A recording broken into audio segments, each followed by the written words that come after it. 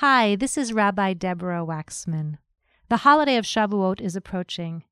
This year, on the secular calendar, it begins on Saturday evening, May 19th. On Shavuot, we celebrate receiving the Torah, the foundational text of the Jewish people. Torah has multiple meanings in Jewish tradition. Most folks know it refers to the 5 books of Moses, but Torah, in a broader sense, is much more. It's the collection of each and every generation's engagement with sacred text and with our efforts to live lives of holiness and connection to each other and to the divine. In that expansive spirit, we're bringing you a 2-part podcast series leading up to Shavuot. In last week's episode, I spoke with Rabbi Jeremy Schwartz about modern Hebrew poetry, a recent expression of Jewish text. We talk about how modern Hebrew poets take apart traditional language and ideas and create something new using ancient building blocks. And in this week's episode, Rabbi Mira Wasserman and I discuss Midrash, the way ancient rabbis read Torah in new and creative ways, giving old words new meaning, new life, new relevance. Shavuot is known as Zman Matan Toratenu, the season of the gift of Torah. I hope that these interviews help to show the resilience within Judaism to create and recreate, and that they help you to join in the ongoing and sacred conversation that makes Torah. Your listening, your comments to me have truly been a gift to me. Thanks so much for listening. Chag Sameach.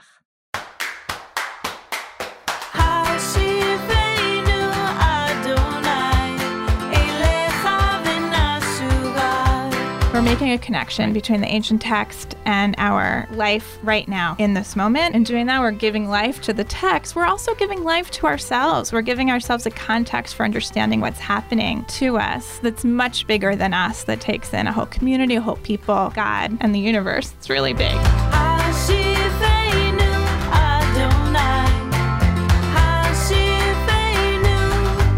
I'm Rabbi Deborah Waxman, and I'm so happy to welcome you to Hashivenu, a podcast about Jewish teachings on resilience.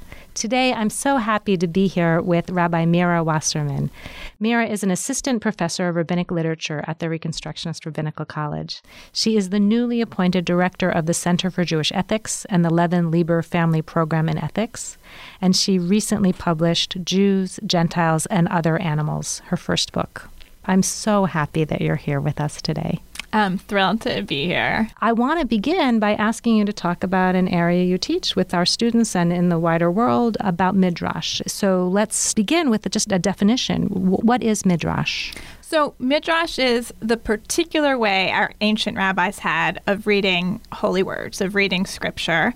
Unlike the ways we're used to interpreting holy words today, they were very comfortable taking things out of context. They delighted in taking words and sentences out of context, giving them new life to make old words speak to them with new meaning and new relevance in changed circumstances. So to me, that feels like a definition of resilience. That's one of the reasons why I wanted to ask you to come here today. You said it's so very different from how we are. We are children of the Enlightenment, and we prefer order and rationality and proving that C emerges out of A plus B and case law, where we go back and cite everything in an orderly way. And you're suggesting a radically different approach. Right. It's different. It's playful, it's creative, it's imaginative, it's following an order. It's not disorderly. They have their own rules for what makes a good reading, what makes a bad reading. But to us as moderns, as Enlightenment moderns, it can feel very freewheeling. Sometimes it's very serious. So somehow they're keeping a hold on playfulness on the one hand and imagination and creativity, and also are taking the sacredness of Torah really seriously. They're paying attention to every word, to every letter, to the sounds of the words, and they're determined to find deep and profound meaning in every little jot and tittle is often how it's translated. So it's a deep and serious engagement with the text, but it has no preconceptions about what a certain word or sentence might need to mean or what order it has to appear in. That's wonderful. It's such a wonderful explanation of what Midrash is and how the ancient rabbis engaged in Midrash, and you've pointed to what it might mean for us today. Can you reflect a little bit more on how this type of encounter with the sources and the resources we inherit might speak to us or play out in your life or in my life?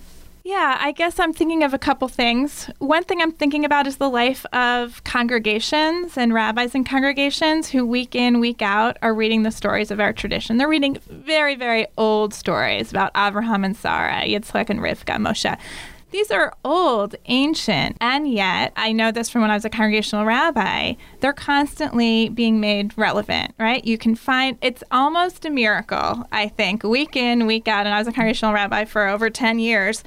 There's always going to be something you can use that week for the upcoming election, for the tragedy that just happened, for the birth that you're celebrating in the community. There's going to be some touchstone in the story that you read. So that's one answer. And you're saying that that's kind of a midrashic process, that's kind of a midrash. We're making a connection between the ancient text and our life right now in this moment.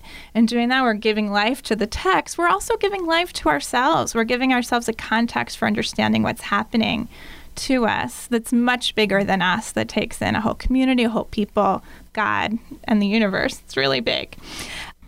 I've been thinking a lot about how tradition lives in our lives today because, as you know, I lost my dad within the past year.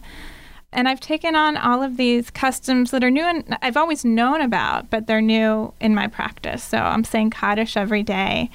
And I have this structured time where I'm really engaging with the liturgy in a way that I never have before. So I think one thing that strikes me is the way we bring the sacred into our everyday, ordinary lives. Prayer does that, daily prayer. The rabbis, it's really hard to bring this into my daily life, but the rabbis talk about having a set time for studying Torah. Every day it should be a daily practice, just like prayer, like all of the daily practices you've been talking about on this podcast. So having a set time where you go with a sense of openness, I think, encountering an old text and have an invitation to see a connection. I think it's such an important point. So often when I'm reading, it's toward an instrumental end. So I think last week I was reading something on membership organizations and how they're struggling or flourishing at this moment in time. And I just made a note to myself to buy another book on tyranny. That's the title of it. And obviously they're toward a particular end. And that is such a different mindset that when I sit down to do some kind of text study that is not toward any end, just toward the end in and of itself, and how I might be opened up or changed by the encounter. And almost always that kind of text study is in conversation with someone else. It's with a chavruta. It's not just me and the text in front of me and the minds behind that text, because many Jewish texts are conversations across generations, but it's also the very contemporary conversation of the moment. And how much better my life would be if there were some space for that every single day. Yeah. Another thing I've been thinking about is just the everyday ways that we're carrying old words, old meanings forward without even thinking about this. So I was at the cemetery yesterday and reading stones from my family and seeing names repeat. Mm-hmm. So that my father's father has the same name as my brother, and my grandfather has his father's name. There's something really powerful about the names we carry. Some of them are names that we were given. Some of them are names that we take on. Yeah. Something powerful about. And as I was standing there, I remembered I had this flash of a pasuk that we come across in Genesis all the time. When people die, it says that they're gathered unto their ancestors. Mm-hmm. So I was there in the presence of 3 generations of gravestones. And I thought, oh, this is what it meant. This is where my ancestors are. I also had a sense of how rare it is in the history of our people that our ancestors have been allowed to lay and gather in one place from generation to generation. And so much migration and so much. Yeah, and I feel pretty secure that we're here, we're going to stay here. There's this little corner in Long Island where I know my ancestors will be, and I'll have access to them. It's very sweet. This is actually goes to the topic of trauma, and I want to drive us to some of the texts that you're working on right now. But I think about that very point about how when my grandparents, both of my father's parents were immigrants, like they crossed an ocean and they had no expectation that they would ever see any of their family members again. And they thought they were definitely coming toward opportunity. There was a big pull, but the loss of a world, even if it was a troubled world and a world of constraint, because they both faced a lot of persecution in the parts of Russia that they lived, but that leaving behind and how we navigate through life with our losses. But one of the reasons that I am a religious person, why I live Jewishly, is because it pushes me toward practices and toward teachings that help me lift up out of the exigencies of the moment, out of the troubles and the traumas. It pushes me towards celebration, and it supports me when I'm struggling, both in the teachings and then also in the community. Because there's the ancestors, and then there's also the living community that we make Jewish lives with. There's another piece of this resiliency story that comes up for me through Midrash that you're helping me remember now. And that's the stories. You're telling a story about how your family came over. You know, it wasn't easy for them, but there's a story that they brought with them. And I think it doesn't always happen that we have the objects or even the names, right? That we're telling these stories, that we're connecting the stories that we have up with even older stories. Oh, so lovely. So one of the things that I've been excited about is that I know this semester you're teaching a course on Eicha Rabbah, on the Midrash on the Book of Lamentations. And the name of this podcast is Hashivenu, from a verse that originally comes from the Book of Lamentations. It's the penultimate line. It's the second to last line.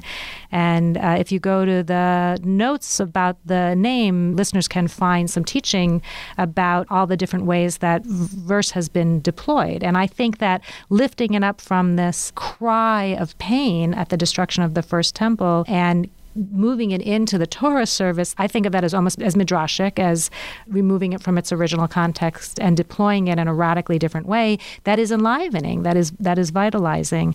And you're actually deeply engaged in the rabbinic efforts to make sense of this book in the Tanakh, in the Hebrew Bible. That is, I know that there's some scholarly controversy about whether or not it was written immediately after the destruction of the first temple or possibly a little bit later as the second temple was being created. But whatever it is, it's an ancient book, and it is mostly about, Eicha, Lamentations, is mostly about desolation. And we read it when we remember the destruction of the temple, and we read it on other public fast days. And Eicha Rabbah, the midrash on it, is about those things and about a lot of other things as well. Right. So Eicha, the Book of Lamentations from the Bible, is about the first destruction, a very ancient destruction. Eicha Rabbah, we think, dates from the 5th century of the Common Era. So it was put together actually a few hundred years after the second destruction of the second temple in Jerusalem. That destruction happened in the year 70. And what we have in Eicha Rabbah is the fruit of generations and generations of rabbis reading about the earlier biblical story of destruction and reflecting and turning and creating around that kernel of memory, retelling it in a way that's going to speak to them and also to us, I think. So as you intuited, there's some surprises in Eicha Rabbah. It's a book about historical trauma and how to live through it and beyond it. One of the big surprises for me was how much humor there is folded in to the story. So there's all of these stories about how smart the Jerusalemites were. They were so smart that any Athenian who came to town would be played for a fool by the smart Jerusalemites. One of my favorite stories is about an Athenian who makes his way into a school full of school children. The rabbi who's teaching them is absent in the moment, and they make this wager with the visiting Athenian, who is a philosopher an old man, and say, we're going to give you some challenges, and if you can answer them, fine, and if you can't, you have to take your clothes off. So one of them, it's a riddle, a lot of riddles, but the riddles are, the first one is, okay, what is it that where 9 go in and 8 come out? And he doesn't know. And then the answer is it's a baby. So 9 months and then 8 days to a circumcision for a baby boy. So anyway, the old philosopher ends up having to take off all of his clothes. He's embarrassed in front of the little kids. And then their rabbi comes and delights with the children and them having had their day.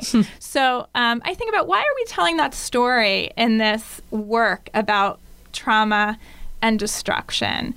And one of the messages I get, first of all, is that having fun is a piece of what it takes to go on living.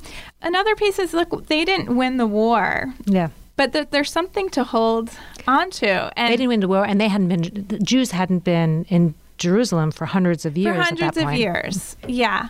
It's almost like they were winning a different game, right? Yeah. They were the clever ones. Right. They have this culture that's worth holding on to. And what they have, this cleverness, is something that can survive even when the temple can't, even when the schools on the ground in Jerusalem don't. It's portable. It's cultivatable. Yeah, it's a different kind of strength. Yeah. And it's something to be proud of and delight in. I know that you've just reflected on this a lot in the book that you just wrote. I think that what it means to be human is to try to live a life of meaning. And so meaning making is an incredibly important value and way to spend our time. And one of the things I struggle with in our contemporary society with so many pulls on our time is how much of the world is organized to get me to go shopping in the mall instead of making meaning, or to spend time on my phone instead of making meaning, or to be in isolation when I think so much of meaning making is in relationship. And so that larger effort of both through the individual story and then through the engagement in this larger project of the Midrash on Eicha seems to me like it is ultimately about raising up, who we are and why we're here and what we're supposed to do while we're here. I love that you are bringing up that what does it mean to be human question. It is central in Eicha Rabbah in a really beautiful way.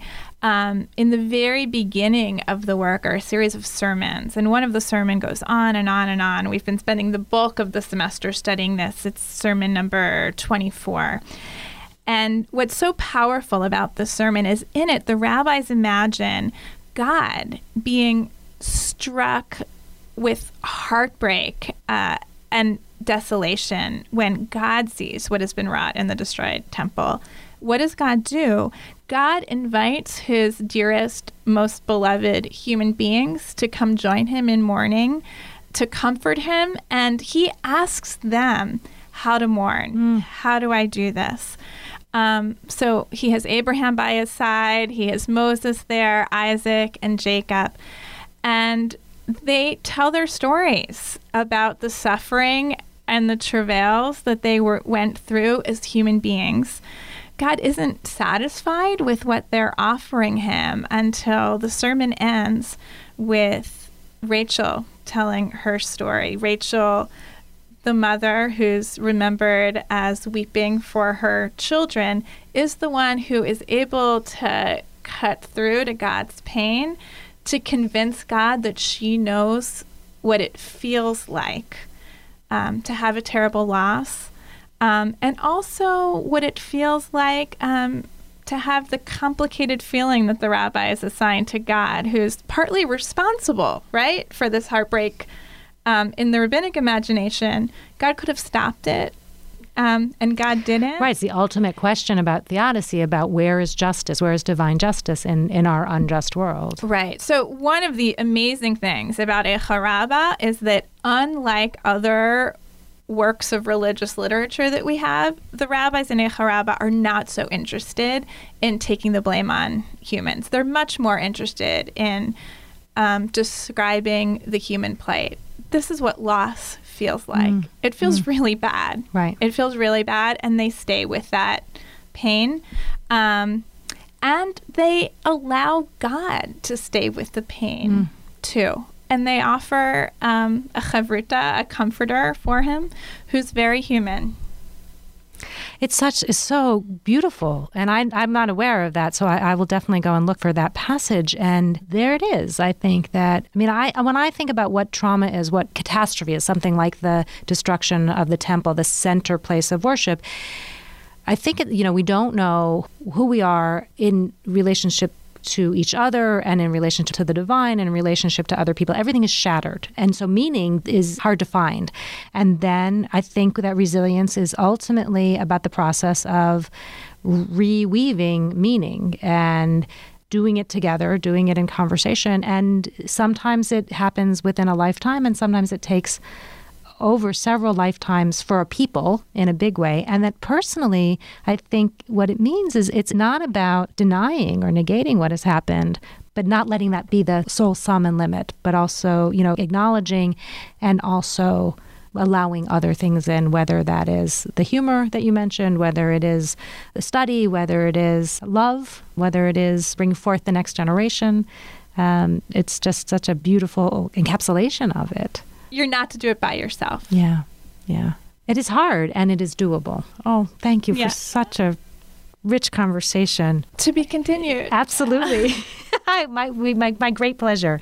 I would like to thank my guest, Rabbi Meira Wasserman, for this really just such an interesting conversation. We talked about a lot of things with some focus on the text of Eicha Rabbah, of the Midrash on the Book of Lamentations, and even more about what it means to be human, what it means to be Jewish, and certain practices. And I think also perspectives that we can take to help us to cultivate resilience. You can find more resources on this topic on reconstructingjudaism.org and on ritualwell.org. I'm Rabbi Deborah Waxman, and you've been listening to Hashivenu, Jewish Teachings on Resilience.